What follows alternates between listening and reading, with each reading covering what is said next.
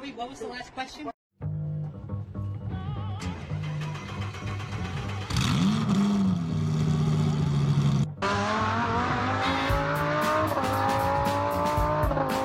He's hurt. On third and long, Prescott runs it up the middle. 50, 10, 5, diving to the one. It's been a long time. Shouldn't have left you without a note. Step two, step two, step two, step two. Testosterone high today. What's that? Testosterone, whatever fuck it is. Testosterone, ready to go today. I like it.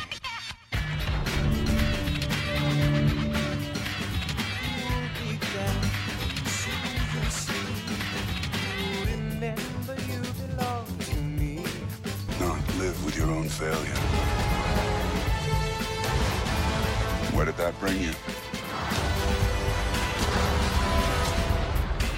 Back to me. All right, where am I? Don't scare me like that, Polynesia. Ladies and gentlemen, the moment you've all been waiting for. Avengers!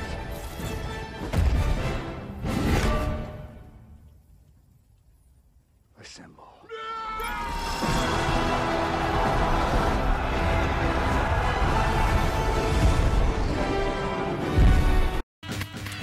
And with that, welcome back. It's the 0 to 100 podcast. I am your host, William C. Walker Jr. in this episode 91 that I am calling Catching Up, because I have a lot to get caught up on in regards to what's gone down in about the last month and a half. The last time I actually posted an episode was a Stranger Things Volume 1 review with all of my amazing nieces. And so in this episode, in fact, that was actually back in June, on June 30th that I posted the last episode. So yes, it's been an entire month has gone by, and we are now practically halfway through the month of August.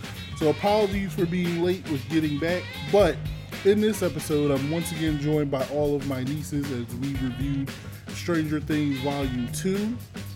That wrapped up, and then I think it's going to be like another 2 years before they drop the final fifth and final season of Stranger Things. And because it was such a lengthy conversation, and again, there's so many things that I want to talk about, you're only going to get half of our review in this episode, but the catching up, episode of the 0 to 100 podcast is actually, I'm telling you right now, going to be broken into two parts. The other part of this episode is going to include the conversation I had with my brother Corey, and my niece Samaya came back as we discussed Marvel Studios' plans for Phase 4, 5, and 6. They'd all dropped at San Diego Comic-Con this summer. Learning that, in fact, Black Panther Wakanda Forever is going to be the end of Marvel's Phase 4, and I have a lot of thoughts about that. So that was part of our conversation.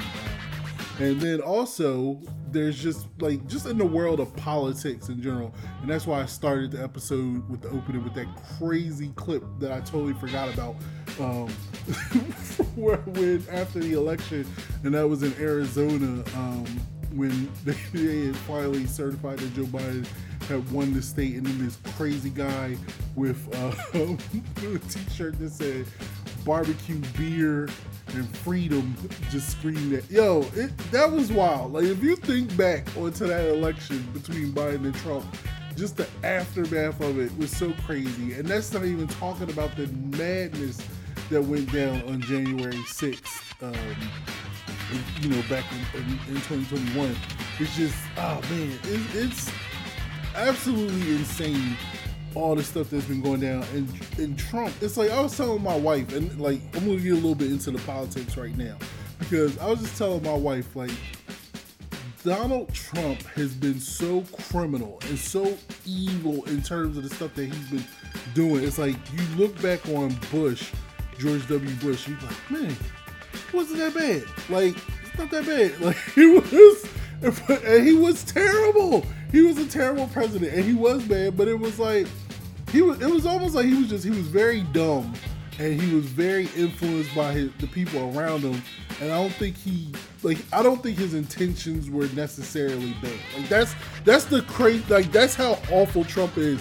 And I like Bush did some really terrible things, and I do think he was a terrible president, and I do think he had bad intentions in terms of what he wanted to get for his base and everything like that. But in the grand scheme of it, he's not that bad compared to Trump, and it's just insane to me. So I will definitely get into some of that. I mean, it's a lot that is going on in this country, because that, especially just like since the Uvalde shooting and the madness about that, and then you got Trump stealing nuclear document. Man, yo, it's just wild. It's absolutely wild. I can't even.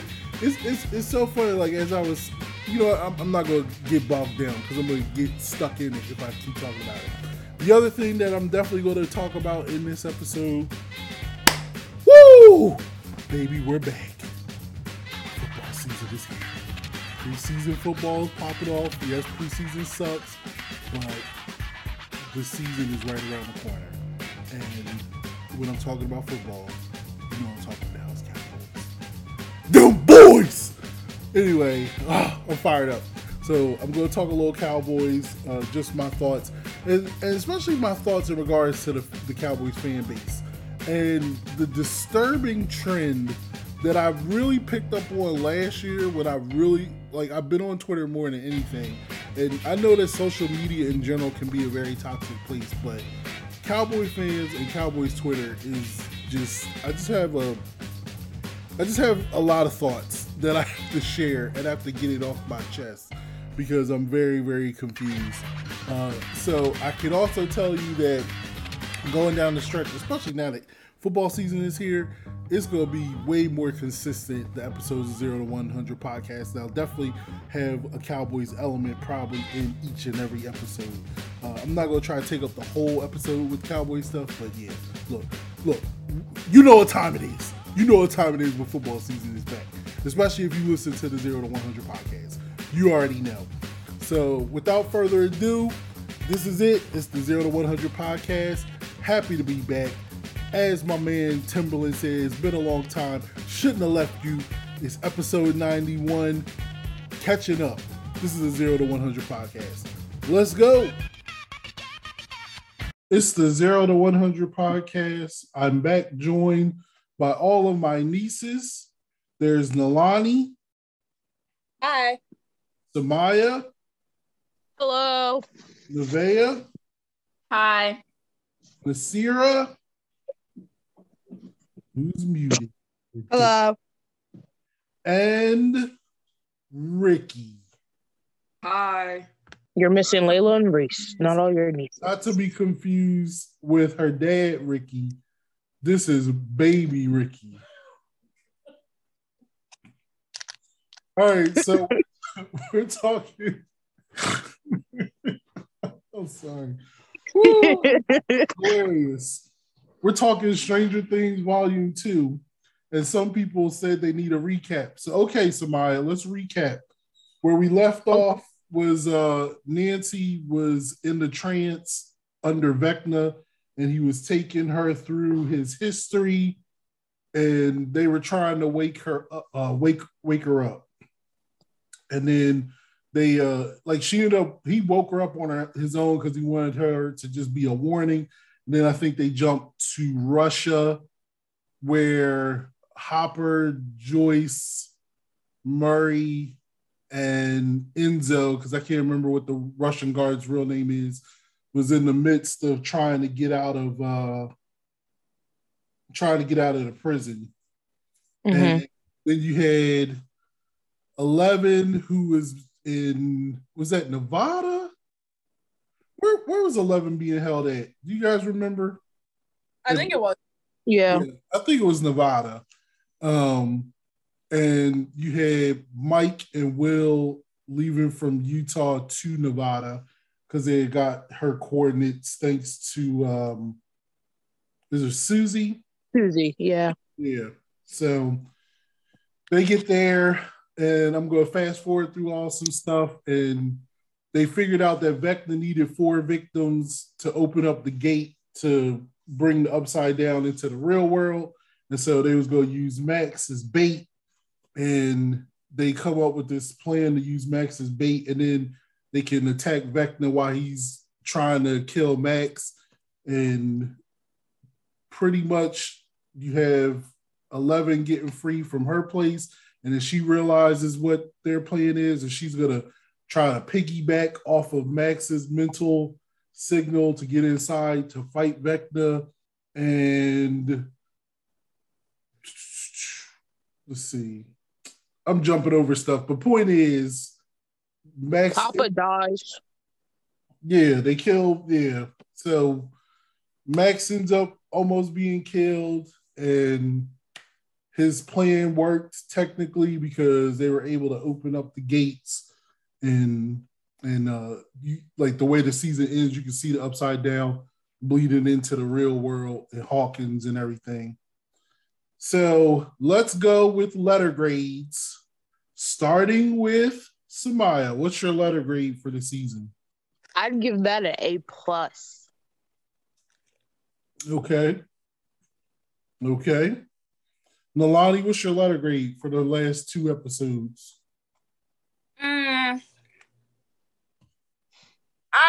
I'm thinking like a A, maybe A-. Yeah. Okay. Who does it? Let me get a quick thing around. Does anyone not give it an A? Okay, Vea. Me. What did you give Volume 1? Didn't you give it like a B? I think I gave it a B, probably, yeah. Mm-hmm. So you give this a B as well? I think I'll give this like a C+. C+? Yeah. Good grief. All right, we'll come back. Like a C+, like mad. She's just mad.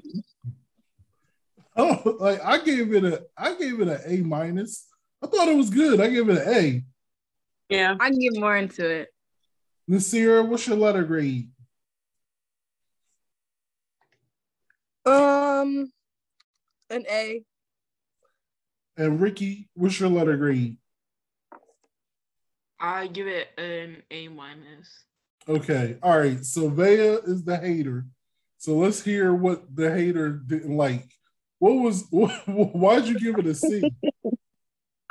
It's like a C+, like B- to me personally, because 1, it was 2 episodes, kind of disappointing. 3 or 2, I said 1. 2, it was just like, I just felt like it was very like, let's figure out a way that they can all be connected, even though they're not connected. I didn't really like that. The ending, it's just nothing was resolved was my problem. I think we just created more problems. Well, like usually in the season, like we resolve things. Like we resolve at least one thing. At least one thing is resolved. But I feel like in this season, it was just more was uncovered, more was uncovered, more was uncovered, more was uncovered. Yes, it's leading to the final season.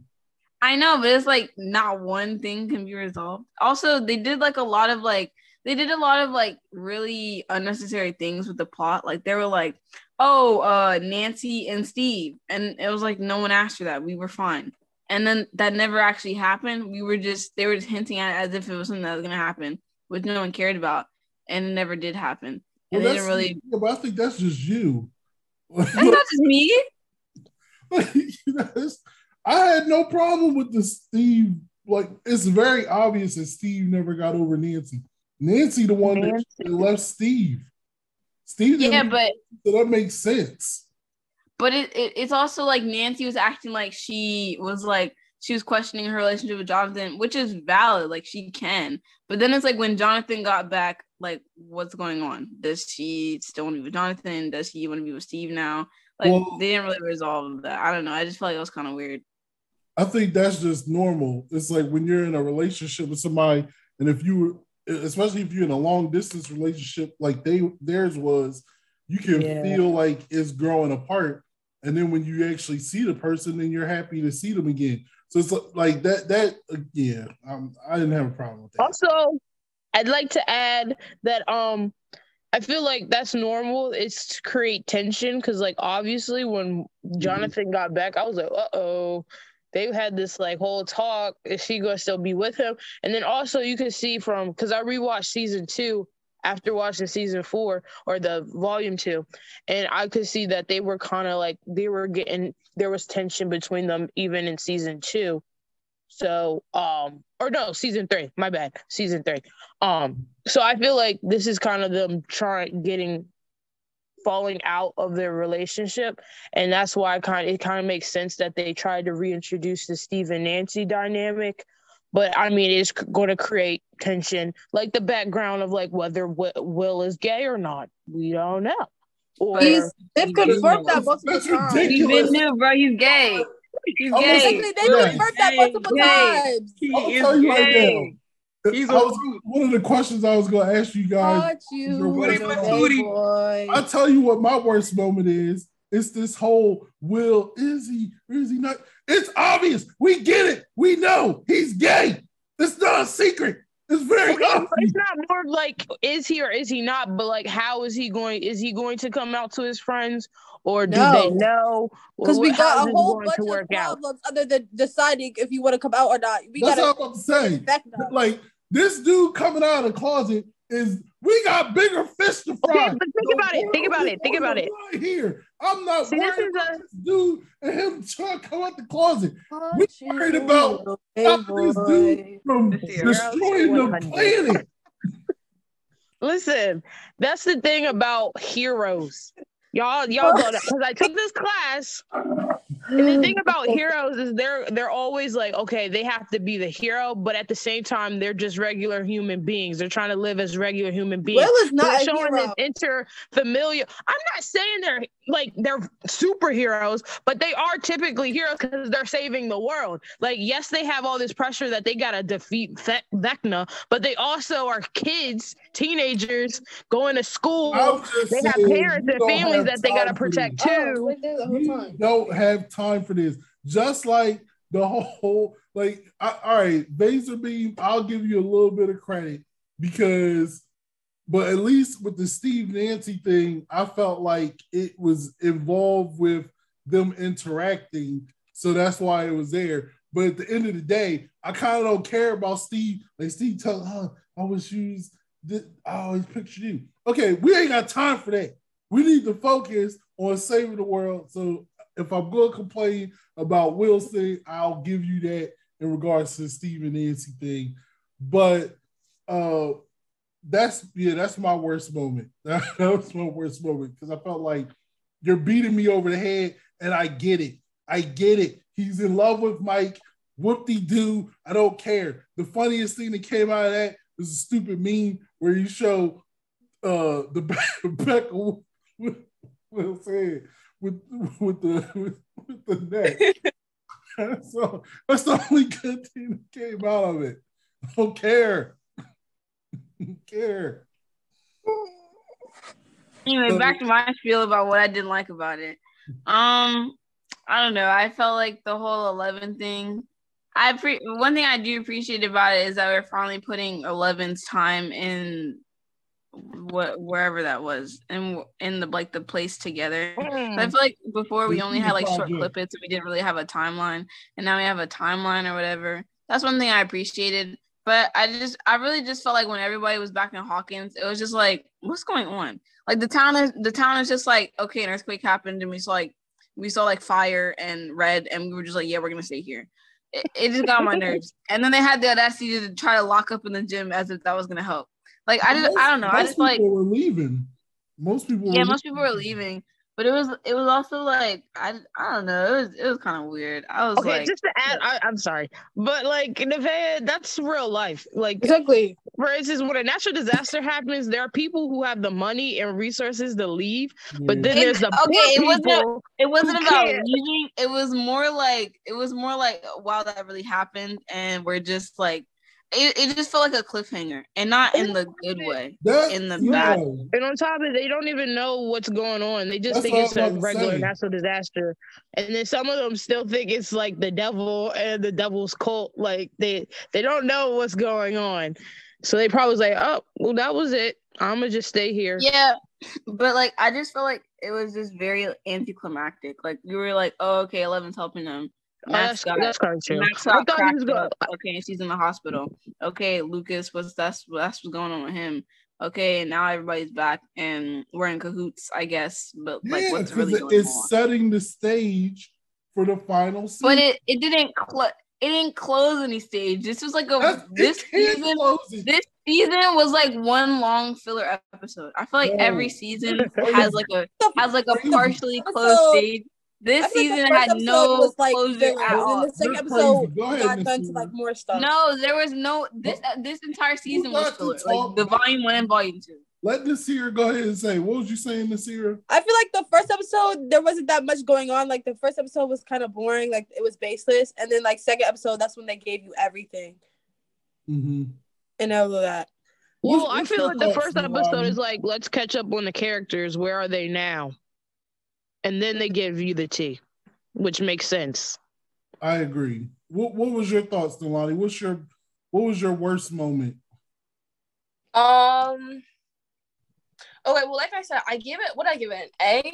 Yeah. 'Cause I don't really have anything negative to say. I didn't have any like worst moments. I guess the only things for me that I can criticize were that maybe I just felt underwhelmed at some points, because I feel like in like the other seasons it was very like action packed. You know, like Eleven's fighting this monster, it's getting really intense, and then everyone's fighting this and everyone's fighting that. But I feel like there wasn't like a lot of like action, and if there was, I feel like it was kind of underwhelming compared to the other seasons. So that's probably like the only like critique I have. But I think my worst moment, and now I'm gonna sound like a hater here, but like me personally, I don't really like Max. Like I don't hate her. Whoa. Yes. Wait a minute.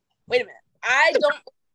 Okay, but this has nothing to do with what I'm about to say though. But I just hate in movies and TV shows when the directors hint at like killing off the character or getting rid of a character, and then like they do it, but then they don't do it. And it's just like, I think if you're gonna like commit to if you're gonna like hint at killing off a character or doing something to a character, you should commit to it. If you're trying to get rid of a main character, just get rid of them. Like I would have rather they have just been like, oh, she's dead, instead of being like, she's brain dead. Like what's the point in her being here now? Like are they gonna revive her? Because I will absolutely hate that if they try to revive her, because it's just like they're gonna revive her. Kill her off because she's brain dead. Like I don't think that they like. See, when I was looking at it, I didn't see it as, oh, yeah, she's going to die. Like, because she was part of the party, I was like, okay, she's a main character. And not a lot of main characters, directors don't kill off the main character because they know that's, like, it's pretty bad. So, like, I saw her as that, like, oh, she's not going to die. Yeah, she's marked for death, but she's not going to die. So I was really shocked when her bones started cracking and she was about to die. I was like, what the heck are you all doing? And then like by that point I already knew Billy was dead, so I'm like, you can't kill another person, because I figured out the formula for Stranger Things. They always kill the most lovable character. They're always a new character, so they're never really long, so it doesn't hurt as much because they're new. So that's why I was like, they're not going to kill Max. They already killed Eddie. I mean, they already killed Eddie. So why would they kill Max? So I was really surprised. And I really thought like they weren't going to kill her because she's part of like the main cast. No, but that's what I'm saying. She's part of the main cast. So if you're going to hint at like her bonus, that means she should have been dying or she should have died. But then you just decided to like curve around it and be like, oh no, she's brain dead, not really dead. Like, no, just have the guts to kill off. They actually said she's brain dead. It's just in a coma. That though, we can like, it's obvious. Like, because Elle looked into her mind.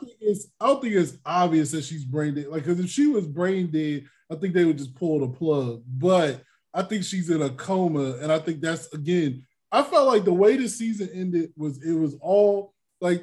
Typically, like I always like shows that where you give me a season finale, isn't that joint on something that makes me want to come back and see the next season? Yeah. To me, that makes the coolest season finale, because I'm like, now I gotta wait all this time to see the next one. And I understand what like Bea saying, they didn't resolve anything. Well, technically they did, because they figured out who Vecna is, and they found out that he's the dude that was pulling all the strings from the get-go. And then it's like, so you fought him in the battle, and that was one battle, and you didn't finish him off, which was Nancy's fault, and I'll get to that later. But Steve's fault, actually. It was Nancy's fault. But you had that, and now you see, okay, now he's got these portals open, and now the Upside Down is coming into Hawkins, and that's where it ends. So now you're like, oh, what's gonna happen? And Max is almost dead. Oh, what's gonna happen? Like, that shocked me, because I didn't think they was gonna kill Max, because first off, I didn't think they was gonna do it. And then next thing you know, when she floated in the air and they started breaking bones, I was like, oh snap, they breaking bones. Oh my gosh. And then like Lucas is holding her and she's crying, telling, oh, I don't want to die. You're like, oh crap, what's going on? Like that was oh man, I was like all up in, I was getting choked up. I was like, oh, they're killing her. All right, Ricky, what was your worst moment? Worst moment, hands down, is when Lucas was getting beat up by Jason. That was really a hard blow for the Black community together. Like, I couldn't sit there and just watch my fellow African American brother get beat up like that. Like, that was terrible. And then Erica got tackled by a grown man. Oh, yeah. That took me off. Weird. I'm not even front. Exactly. It was giving racially molester, motivated, pedophile, Weird. It was giving that. I don't know what you think about these kids. You can't tackle nobody like that. That's strange. Exactly. The way he tackled her was giving. She could die. Tackling a little girl like that. You need to go to jail. Rapist vibes. It was very much. And then Jason had the audacity to point a gun at Lucas. He was wild. White privilege. It's White racism. privilege. He said, I should have left you on that corner. But you didn't. Terrible. Jail time needs to be served. Because he messed his face up. He messed his face real bad. Oh my goodness. He got him in the end. He started giving him. It doesn't matter if he got him in the end. My main man Lucas did not deserve that. He didn't deserve that at all. He should have picked up that gun off the floor and went toom to the dome. That's not fair. That's not fair that Lucas had to deal with that racial profile. And he stepped on Kate Bush, so they couldn't save Max even if they could. That was pretty bad. That was really and bad. He broke the headphones so he could save Max. As much as I hate Max, and I'm so glad. Actually, no, I'm so upset that she didn't die. Gosh. He had my man Lucas on the floor crying, talking about Erica help. This is terrible. I couldn't sit there and watch. I was crying. I was on the floor bawling. It was terrible. I cannot sit there and watch Lucas be defeated like that. I don't care about Max. Max is a white woman. Max actually does die in season 5. I hate her character. Good grief, what you got against Max? Where was all this with Billy, who was actually a racist? I have everything against Max. I have everything against Max. But nothing against Billy, though. Oh, okay. Okay, whatever. Anyways, I have everything against Max. Billy. She liked Billy more than she liked Max. Wait a minute, time out. Oh my God. Mike, everybody has something against him. Time out. Did you say you like Billy? No, I never said that. I have something against Billy, Max, Will, Mike, 11, basically everybody in the show. I have something against. What did you do? You sound a little racist right now. Why do I sound racist? Just because I don't like the majority of the cast is white. What am I supposed to do? I like some characters. White person, that white person. No, because they're all terrible. It's racist if she doesn't like them simply because they're white. She didn't like Nancy. The closet is see-through. It's glass. It's terrible because he can't see that Will's gay and it's a terrible boyfriend to Elle. Oh my God. Elle is terrible because she's always like, you're Papa. I don't care about Papa. You're being a weirdo. You're being weird. Please be quiet. And then don't get me started on Nancy. Nancy is a terrible sibling. Nancy has guns in the house. Why do you have guns in the house? Just because you're like, she gets on my nerves. And then at that, Jonathan gets on my nerves. Jonathan is creepy. Jonathan is weird. This is a Jonathan hate club. I hate Jonathan. I hate Matt. I hate bro. So wait He's a minute. such a good big brother, though. I don't care if he's a good big brother. He's a weirdo. Yeah, he gave it an A, but God, he's probably Hey, I feel like you just listed more stuff than Vaya. Right. Yeah. You gave it an A? That's why the show gets an A minus. Because they be giving screen time to the worst people. Give screen time to good people. Good people get good screen time. Bad people get small screen time. First off, Jonathan, the cast could hear you now. Well, give me an example of the person you felt like should have got more screen time. That I felt like should have got more screen. Lucas should have got deaf more screen time. How would that work? It doesn't matter. It doesn't matter how it would work. Yeah, okay. Imagine you're the Duffer Brothers and I'm pitching to you why Lucas should get more screen time. You are the producers, you were the director, you were the writer of the show. Figure it out. This is not my business to figure out. It's yours. No, nobody will watch your show. Well, other than Lucas, who else? Yeah. I don't care. Is it Probably just Erica? Is that why You can't spell America without Erica. Exactly. You can't spell America without Erica. Period. There is no America without Erica. That's the first half of my review our review of Stranger Things Volume 2. The second half or the second part of it will be included in the second part of the Catching Up episode of 0 to 100 podcast. But right now, I'm going to get into the Marvel Cinematic Universe's phases. Had my brother Corey and my niece Samaya on, and we just talked about that. And we pretty much talk about it's primarily focused on Marvel's Phase 4. Like, we get into the discussion of what was presented at Comic-Con, but then we really get into Marvel's Phase 4 and just rank, in particular, the movies at this part. And then I'll be back to talk some Cowboys. You're listening to the 0 to 100 podcast. It's the 0 to 100 podcast. I am joined by my brother Corey. What's up, Corey? Hey. And my niece Samaya. Hey, Samaya. Hello. So Uncle Ricky couldn't join us. I did want to have him on because he has his thoughts on all that Marvel's been doing. But I wanted to have you guys on because I didn't even feel like Thor: Love and Thunder was worthy of a podcast review because that's how much I disliked it. The more I marinated on it and thought. And then after San Diego Comic-Con, though, where Marvel revealed all their plans for Phase 4, Phase 5, and Phase 6, I was like, yes, now we can talk about it. And we'll just talk about Phase. I think we can talk about Phase 4 in general because it's coming to an end with Black Panther Wakanda Forever. And then the big news to me was finding out that Phase 6 was going to have 2 Avengers movies in 1 year, which is pretty awesome to me. So let's get started. I will say this, Corey, what is your overall thoughts on Marvel's Phase 4 thus far? Did you enjoy Thor: Love and Thunder? Because I'll get your thoughts, your grade on that. Yeah, I guess I thought Thor: Love and Thunder was okay. I would give it a B.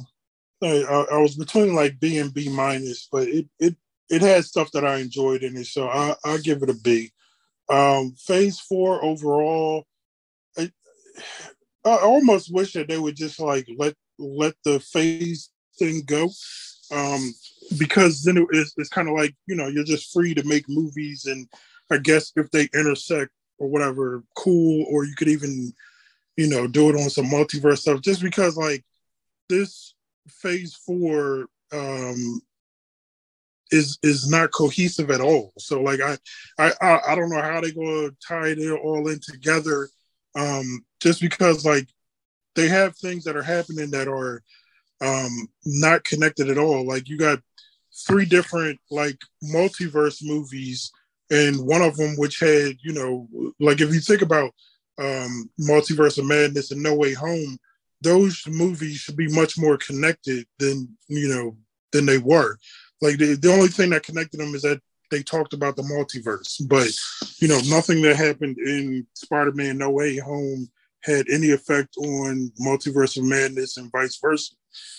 So and then it's like you got Loki out there with the TVA and Kang, and so it's just like you have all these things happening with the multiverse, and not to mention like the show What If and whatever. So it's like I think it would make much more sense if they were just like all of these things are happening in different universes in the multiverse, because it's just all over the place. And so I'm just like, why even call it a phase? Like the Infinity Saga, it made sense bringing them together, and then even the stuff happening in the backgrounds to tie it all together. The rest of this is just like, hey, we're just doing stuff.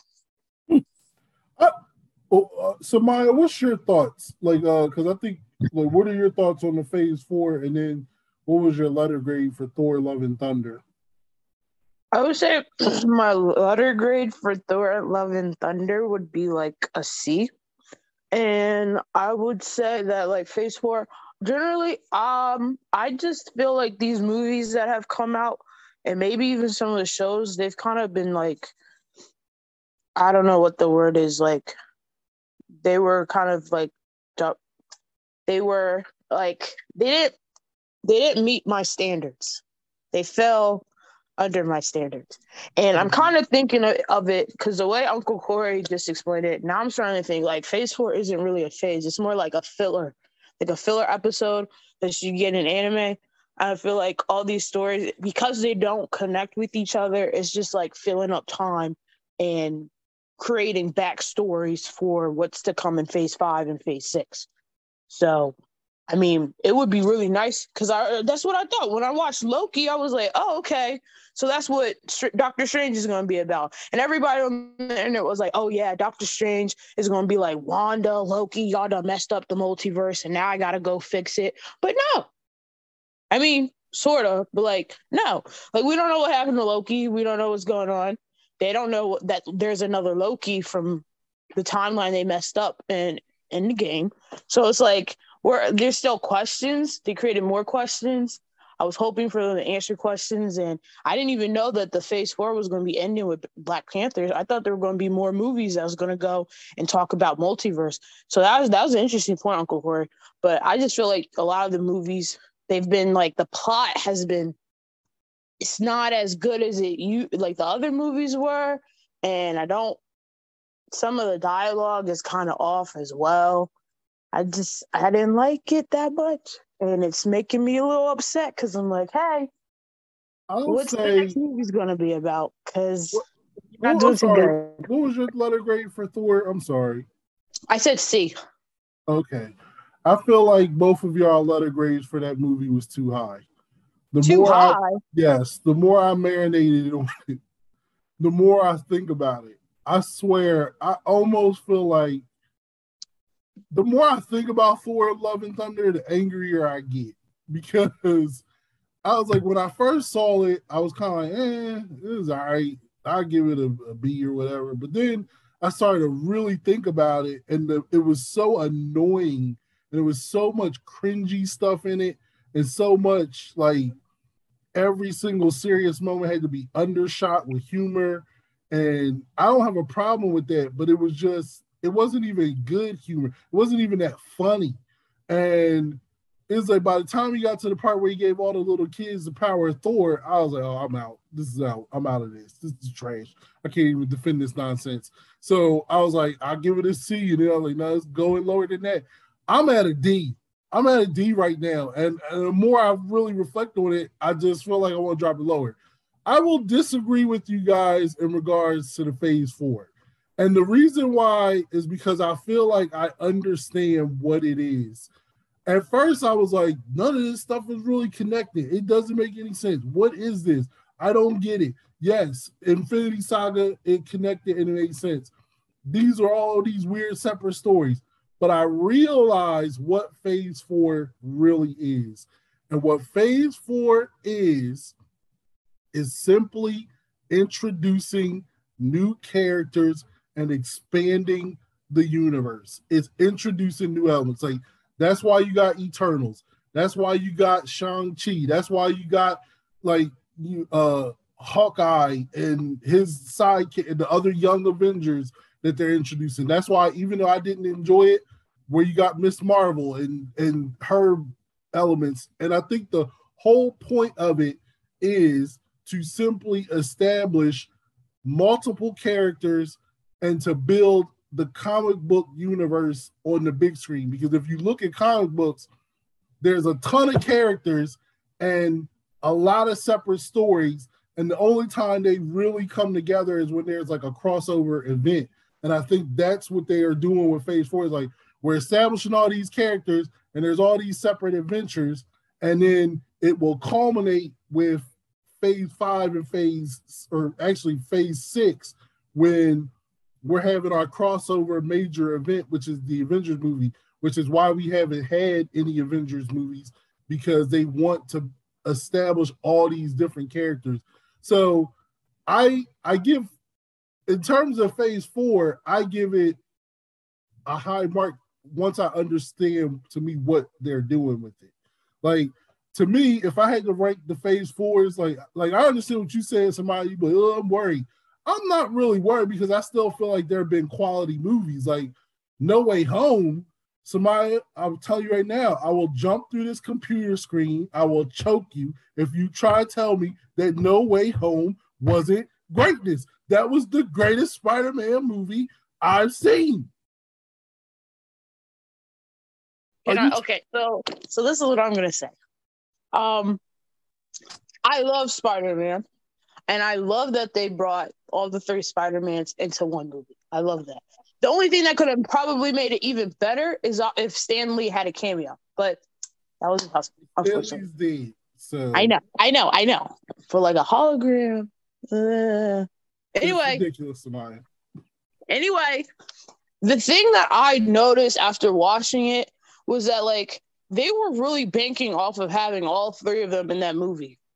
If you think about it, it was like, but it was a. I mean, maybe it's just I have a problem with Tom Holland's Peter Parker, because I feel like they treat him, they have his story as like he's a baby, he's a kid. I get it, he's supposed to be a kid who doesn't know what he's doing. He's supposed to make mistakes and stuff, but like, I don't know. We could see, like, don't trust these villains from a long way away. That's the point. Like this, the whole, it's like when they said they was redoing Spider-Man and they wasn't doing his origin because it's like, oh, you already know his origin. I look at the 3 Spider-Man movies because I'll be honest, I didn't like Homecoming that much. I didn't think Homecoming was that great. I thought it was okay. It was just all right. Far From Home was dope to me. But No Way Home pretty much put Spider-Man where he's supposed to be, which is he's a loner. He does stuff himself and he builds things himself, and he has the adversity where, man, I would love to go out on this date, but I can't go out on this date because I gotta go stop this supervillain, or I gotta do this, I gotta do that. And then you had the tragedy with Aunt May being gone because you didn't get to see the Uncle Ben thing, and they simply replaced Uncle Ben with Aunt May, and then it even fits in terms of the multiverse because this is just a different version. It's just brilliant. No, I'm the multiverse stuff, though. That goes more to what I was saying. Like this Phase 4, them expanding and all that. Still, it's like, okay, expand it and say that it's different universes, because you telling me that no Avengers would care that the freaking sky went backwards in Egypt or whatever? They wouldn't be investigating that. We saw on Endgame like that they're monitoring world events and stuff like that. And then you even saw at the end of Shang-Chi, like, he reached out to Wong and Captain Marvel. So nobody reached out about the freaking sky going backwards in Egypt and then giant monsters fighting in Egypt. It's not to mention the stuff that happened in New Jersey, like damage control. Like, where are the Avengers? Like, it's funny that you say that, because there is a funny meme that's been going around that like we've had 3 movies since the Eternals and nobody wants to talk about how this Eternal almost Yeah. came up. So, I mean, all right. Again, I'm not saying that you're not right, but there's a problem with these things not being connected. However, I think if you look at it from a standpoint of they're laying groundwork, and the point of this is to introduce new characters, they have been successful in terms of introducing new characters and setting the stage, I think. That's fine, but I'm like, you gotta have some kind of thread, and you could have done it with Doctor Strange in the Multiverse of Madness, where like show me the Watcher or something, looking at different multiverses, because like you can. It's gonna be like BS or whatever, CYA, if they come out after the fact on some this stuff that happened with Spider-Man, that was universe 838 or whatever. You know what I mean? They start naming different numbers of universes. But I'm just like, I need something, like, you can't just say, oh, that was a different universe, so now here's T'Challa from some different universe or whatever. Like, I need to see the Watcher. The Watcher better get introduced in Wakanda Forever is all I'm saying. Well, they introduced the Watcher in What If? Well, he need to come into the movies. Like, you brought Captain Britain from What If. I need to see the Watcher, because then I could be like, okay, well, this is all, like, anything can happen anywhere at any time. And I would be like, okay, it makes sense why this stuff might be separated or disparate or whatever, you know what I mean? But no, like, you gotta have some thread in the background somewhere tying it together. Like, otherwise, what's the point of these stingers? Let me say, all right, so let's get, I feel like, all right, so I understand where Phase 4 is. I don't have a problem with it. Let me get your rankings of the movies of Phase 4. Like, I'm not even going to include the Disney Plus. I'm going to do a separate ranking for the Disney Plus shows. So for me, I would say the Phase 4 movies, I would rank it No Way Home #1, Multiverse of Madness 2, Black Widow 3, Eternals 4, and Shang-Chi is 5. Oh, I'm sorry, Shang-Chi 5, and Thor Love and Thunder is 6. That's where I would put it. Because it's bottom of the bottoms for me. So, Corey. I would go No Way Home, Thor Love and Thunder, Multiverse of Madness. Man, the rest of them is just garbage. I thought you didn't hate Eternals. Yeah, I didn't hate it, but I'm just like, it was also the whole thing of, what have y'all been doing when half the population got snapped out of existence? Like, y'all should have been like, okay, well, we didn't do anything because Thanos actually delayed the birth of this Eternal. But anyway, so that's why I'm kind of like, screw you. You know what? No. About the Eternal, the Celestial then. Yeah, you know what? No, I'm gonna say No Way Home, Multiverse of Madness, Thor Love and Thunder, Eternals, Shang-Chi, Black Widow. You put Black Widow on the bottom? Yeah, because it was I'm like, it's in the same vein of Winter Soldier, but it's nowhere near as good. Where it's just like, spy intrigue, whatever. I'm like, the movie was pointless. No, I thought it was good action, and I thought it frustrated me from a standpoint because I really liked the Black Widow character, and I thought it was a good action movie. So, and I really liked her sister Yelena. I liked the introduction of new characters. She was fine, but I'm just like, if they had introduced her in Hawkeye, like, if she did the exact same thing in Hawkeye, it would have been probably just as effective. So, Maya, what's your rankings for the movies? I would say, I honestly need to watch some of them over, but I would say Far From Home. No Way Home. Oh, No Way Home, yeah. No Way Home.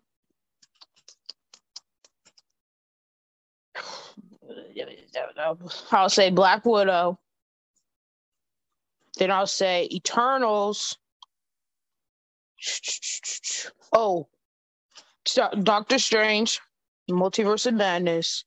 Then I'd go. Wait, what was the other? I know there was Shang-Chi. Was there another one? Thor: Love and Thunder. Shang-Chi. That's the only two. I'll say Thor: Love and Thunder, and then Shang-Chi. The only thing you got right was well, There's no right or wrong because it's my opinion. Well, your opinion's wrong. So I just said. And let me clarify, like, no disrespect to Shang-Chi. Like, I thought it was going to be amazing. It's just, I don't know. The story didn't add up. It was weak. It was weak. Let's just be honest about it. You ain't got. And they really, like, I'm telling you, some of these movies, they're just banking off of one aspect of it. Like, Far From Home, having three of the actors. First off, it's No Way Home. It's No Way Home. Oh, we're introducing Asian and Pacific Islanders to the Marvel Universe. Okay? But, like, don't disrespect them by giving them a terrible plot and a terrible story. Well, point is, you need to get the Spider-Man movie right. But I accept your list, except for you got Eternals way too high. It's just. I liked how Icarus died, because I literally I was in the movie theaters, and when they stopped the Celestial, I was like, he should kill himself, and he did.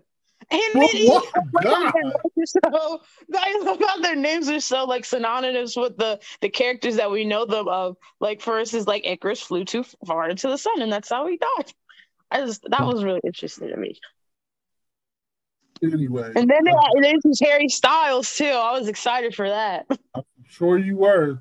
That movie, I'm just like, the Eternals all sucked. It was too long too. I'm like sorry. How they were killing them too. Can we talk about how they're killing off characters? Like, I really didn't appreciate in Doctor Strange when they killed off the Illuminati like that. That was to show the power of the Scarlet Witch, and plus it doesn't matter because that was in a different universe. So I don't. Yeah.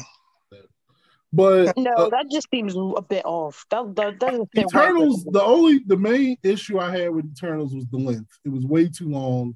It was just, and I felt it. Like, I could tell. I was like, man, this thing is.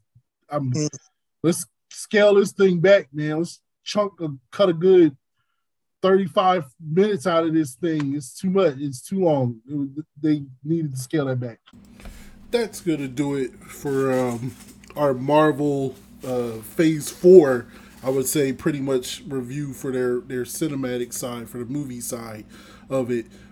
As I said to Sabaya and Corey, I feel like Phase 4 for Marvel Studios, the whole purpose and point of Phase 4 was simply expanding the universe and expanding they've literally built the comic book universe on screen. Like, it's not beat for beat the same, and in fact it's very different from the comic book universe, but the introduction of all these characters and all these different stories and all these different locations and genres is simply to introduce the new characters and the new elements into this, and I feel like that was the whole point of Phase 4. In fact, I even think that's the whole point of the multiverse saga in general, which is just to expand to create these different universes, which I think at the end of it, when it culminates in Avengers Secret Wars, is probably going to be to merge it back into one, to pare it down or anything like that. But we'll see. I'm excited. In the next episode, we'll get into the rankings of our of the Disney Plus Marvel shows, and then also go through into more detail, because I didn't even get into the announcements, all the announcements that Marvel Studios made at San Diego Comic-Con, and the next episode won't take as long. It won't take anywhere near as long, like a month and a half to get out. It'll be probably within this week, because like I said, I still have the second half of the Stranger Things Volume 2 review, as well as the remainder of the Marvel Cinematic Universe discussion that I had with Samaya and Corey. And then also, like, I'll probably go into more detail of some of the politics elements that I wanted to touch on. But I want to talk some Cowboys right now. And the reason I want to talk Cowboys is just, as I said at the beginning of the episode, last year, I've really been exposed to Cowboys Twitter. It's funny in general. Like, I used to never be on Twitter. I used to never pay attention to it. I'd never cared about it. I thought, in fact, the concept itself was just dumb. But now, over the last couple of years, I found myself more involved with it, especially in terms of just information and talking to back and forth with people and following certain people and following certain topics. And especially with the way that it works now is that it, depending on what you're looking at or what you typically read or like or retweet, then they gear things towards you, like they steer things in your purview. You gotta be careful with it because everybody has a echo chamber and you just kind of hear the same things back and forth. But I want to specifically talk about Cowboys Twitter right now. And one of the things that I've noticed, especially last season to me was so much better than the year before. The year before, Dak Prescott broke his ankle versus the Giants. It was the 6th game of the season. And then after that, it was like they were already struggling, that year trying to conform to Mike McCarthy's new system and his philosophy and, everything like that. So it was already a tough year. And then they were struggling. And then Dak Prescott breaks his ankle and he's out for the season. So you pretty much know what was going to happen. It was a horrible season. They finished 6-10. It was just bad. So last year when they went, it was the first time they had 17 games. They went 12-5. And it's just, I will take a season where I get to see the Cowboys win 12 games. At one point, they won 7 consecutive, 7 straight after losing the first game of the season. And I will take that as opposed to the season before where they went 6-10. Now, granted, it sucked that they got in the playoffs at home. They got the 3 seed, playing the 49ers, and you thought that they should beat the 49ers, and they should have.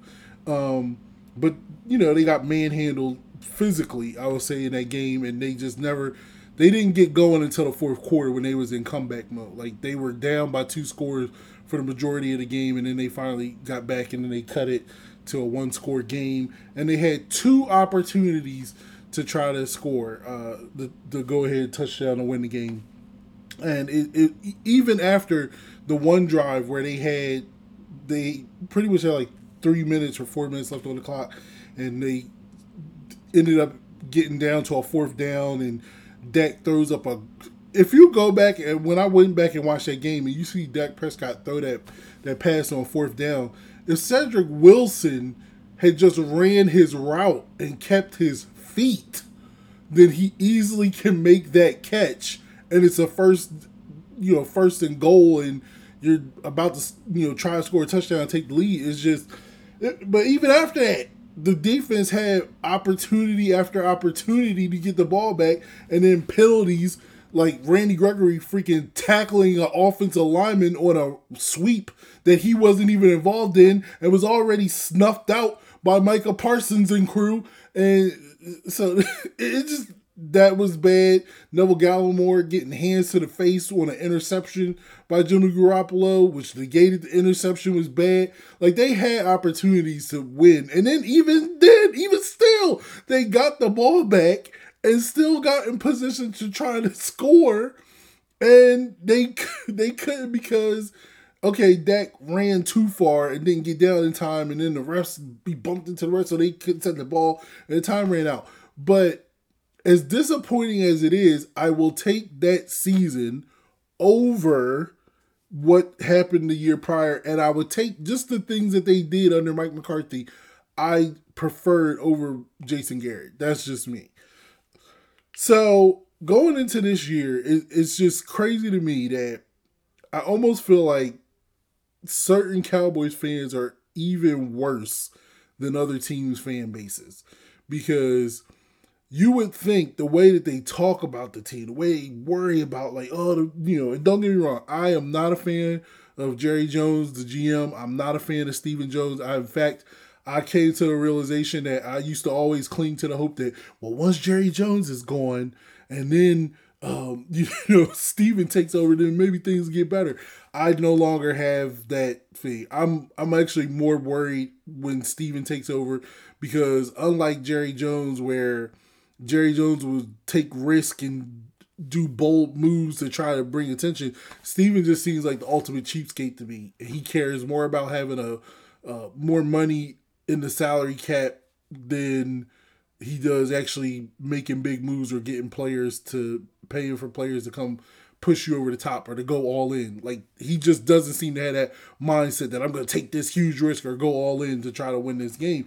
And that's why I'm terrified when he takes over. It's just, Stephen Jones terrifies me. Cat Boy, as most people, Cowboy fans call him now.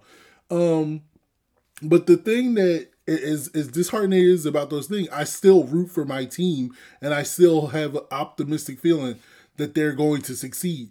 I go back to when Jimmy Johnson left and Barry Switzer came in, and the Cowboys went to the NFC Championship game for the third straight year. Then, they lost to the 49ers, but they put themselves in such a hole. Every Cowboys player on that team will always point to that NFC Championship game as their finest moment, because they were down 21-0. They made it a game. They came back and they, almost had a chance to come back and win that game, and they didn't give up.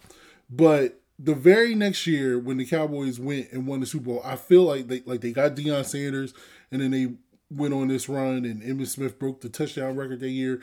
I always said that team, to me, probably was the most talented Cowboys team, because to me, they won in spite of their coaching. And that's the one thing that kind of gives me hope, that in spite of the coaching, in spite of the GM, in spite of the machinations of Jerry Jones, if they get the right pieces and they get the right talent, it can win in spite of those things. Now, I think Mike McCarthy's a good coach. I definitely think he's a better coach in terms of what's going on with the Cowboys than when Barry Switzer was. Like, I didn't think Barry Switzer was a good coach. I just thought he got in there and he took Jimmy Johnson's team and he won a Super Bowl.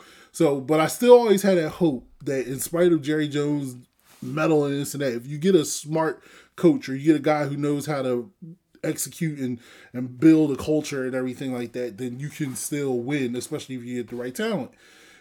So, even though they lost Lyle Collins, they traded away Amari Cooper, and the more each day you see what happened with that, they're idiots in terms of how they.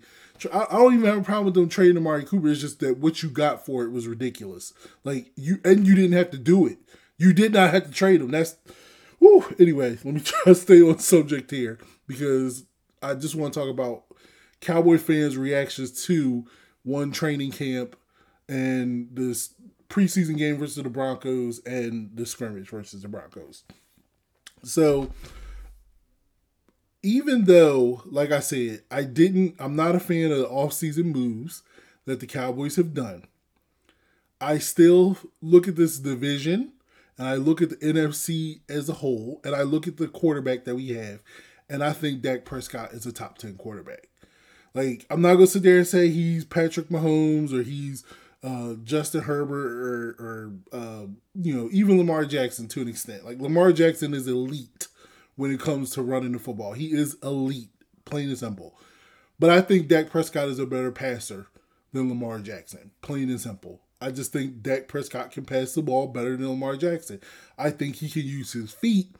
And that's one of the things that I look at in the previous season, that he was, if you look at how he played before the New England game and after the New England game, on the last play where he threw the touchdown to CeeDee Lamb to win the game in overtime, he got a calf strain and he missed the Minnesota game, and then he came back after the calf strain.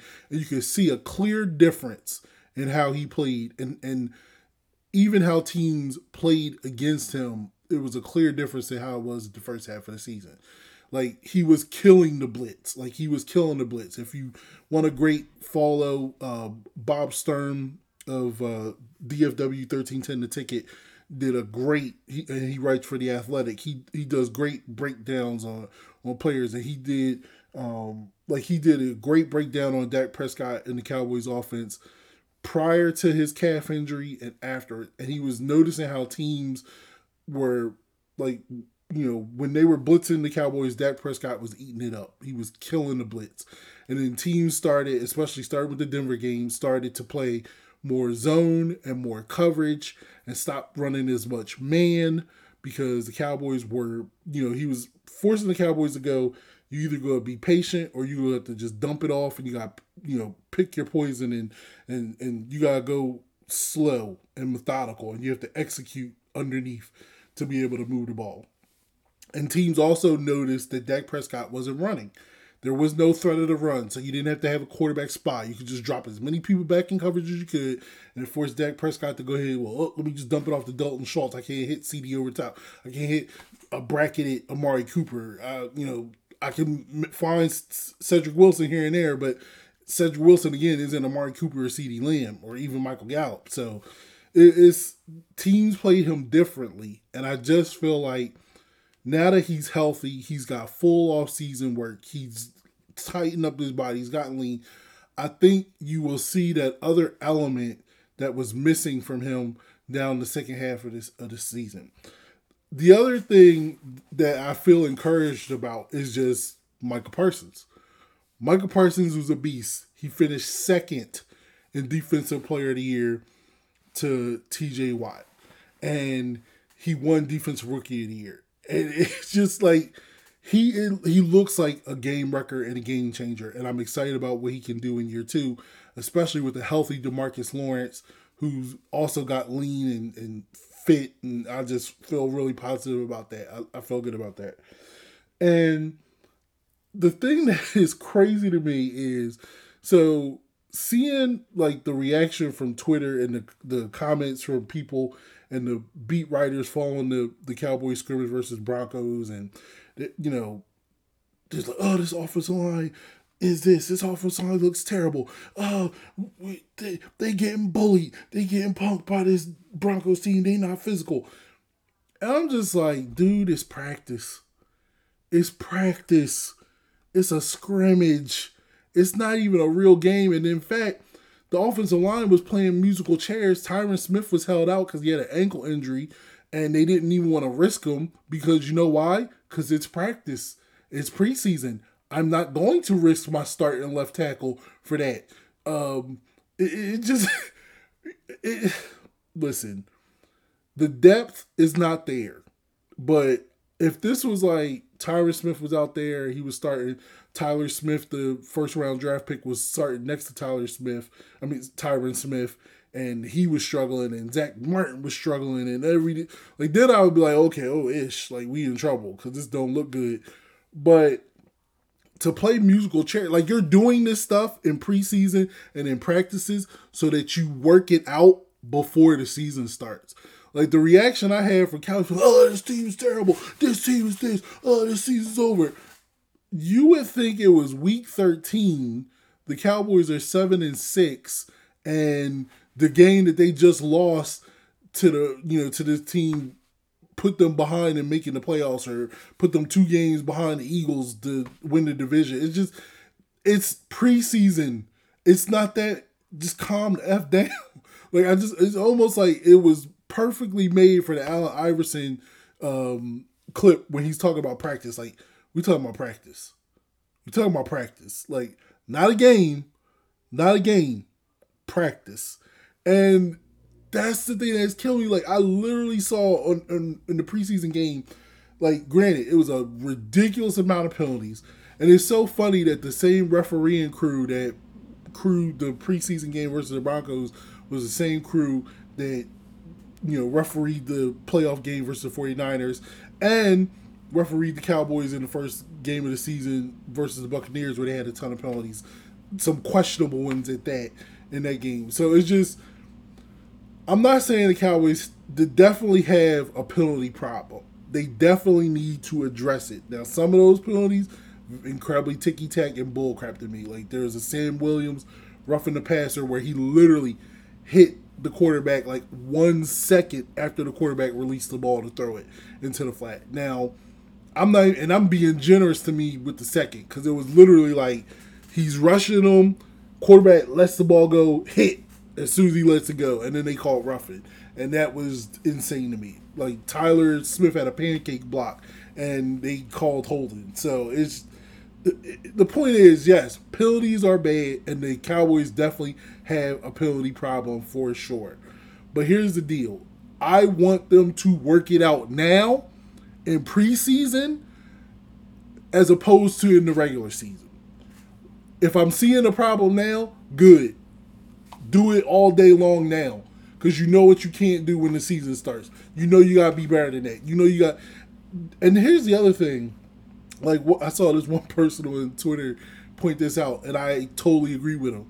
He was like, you know, you could just say it's hyperbole in terms of the number. But he was like, everybody crying about how the Cowboys got beat versus the Broncos in a first preseason game where Dak Prescott didn't play, Zach Martin didn't play, Tyron Smith didn't play, Ezekiel Elliott didn't play, Tony Pollard didn't play, CeeDee Lamb didn't play, Noah Brown didn't play. It's like, it's just, Dalton Schultz didn't play. The point is, none of the real starters played. Micah Parsons didn't play. I'm not going to go through the whole list of starters, but the majority of the starters didn't play.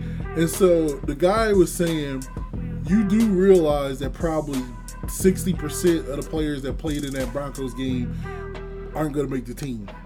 And I think he's absolutely right. Like, I have serious questions in regards to, like, Terrell Basham.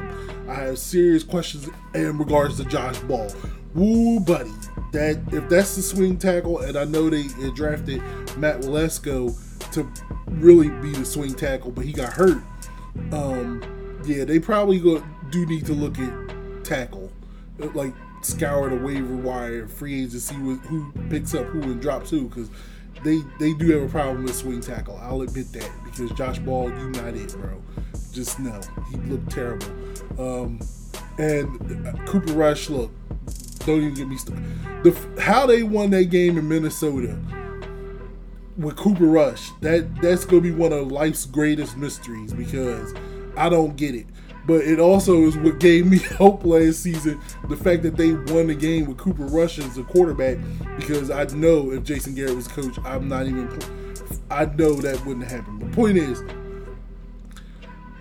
let's calm down in terms of, oh, this team is awful, this team is terrible. Like, I saw somebody post, like, oh, the season's over, I'm just waiting for the Mavericks. Like, what the heck? It's like... First of all, like, and here's the funny thing, because people, like, would think, I'm not from Dallas. I was born and raised in the state of Delaware. I currently live in Philadelphia. So it's like, I'm a diehard Dallas Cowboys fan, and have been since the moment I hit sports consciousness. I'll go into detail maybe next episode of how I became a Cowboys fan. But it's just like, I'm like, that is the only Dallas team that I really root for and follow. But it's funny to me that you like would immediately brush them off and go, oh, I'm rooting for this team now, when the season hadn't even started, dude. Like, it's a preseason game. It's practice. Like, it was killing me. I was like, you know, Calvin Watkins is one of the beat writers, and he was killing me tweeting like updates from the Broncos-Cowboys scrimmage, like, oh, the Cowboys offense scored once, the Broncos offense scored multiple times, and it's like, okay, all right, thanks. Like, no game plan, no, it's just literally drills and scrimmages and practice and plays, and you just thanks for that update. Like it's, and then that was honestly the same dude, Calvin Watkins, tweets after the preseason loss to the Broncos. The Broncos had the Cowboys number. What?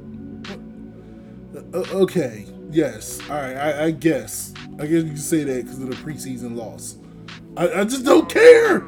It's just, I don't care. I look for individual performances, and I look to see who does what individually. I honestly can care less about preseason. I can't even remember the last time I saw the Cowboys had a winning record in preseason or did decently. Their preseason last season was terrible. Absolutely awful. They were bad. And Dak didn't play at all, and a lot of starters didn't play. And so it's just kind of funny to me that you're going to get that worked up and that upset off of players playing that are literally fighting for a roster spot. Like, they're in that position for a reason, and they're the ones that's playing, and so they look bad, and then everybody goes, oh, this team was terrible, oh, I can't, where's Sean Payton, Mike McCarthy can't do that. Like, I would understand if this was like Dak and Zeke and CD out there and they look terrible like that. Like, I would get it, but like, some of y'all need to calm the F down. I can't even put it any other way other than some of y'all need to calm the F down. Like, calm down, seriously. Like, you gonna give yourself a heart attack and an aneurysm before we even get to week 2 because you just worked up off of practices and preseason games. Calm down, seriously. So that's gonna do it for the 0 to 100 podcast. Again, the next episode will not take me a month and a half to get it out there. It will be out much sooner, and in that episode you're going to get the other half of my review of Stranger Things Volume 2 with my nieces, and then you'll also get the rest of my thoughts on Marvel's Phase 4, 5, and 6, especially the discussion I have in regards to Black Panther, Wakanda Forever, that's coming out in November. Man, I'm not even going to go into it right now because there's so much that I had to say about it, and I'll just let you listen to it in the podcast. But anyway, I really appreciate you guys listening. Thanks for supporting the 0 to 100 podcast. If you have any questions or comments that you want to share, just email the show at 0 to 100pod@gmail.com. That's the number 0 TO100POD @gmail.com. And also make sure you follow me on Twitter at WCWPoet. This has been the 0 to 100 podcast, episode 91, catching up. We got more catching up to do, but right now, we out.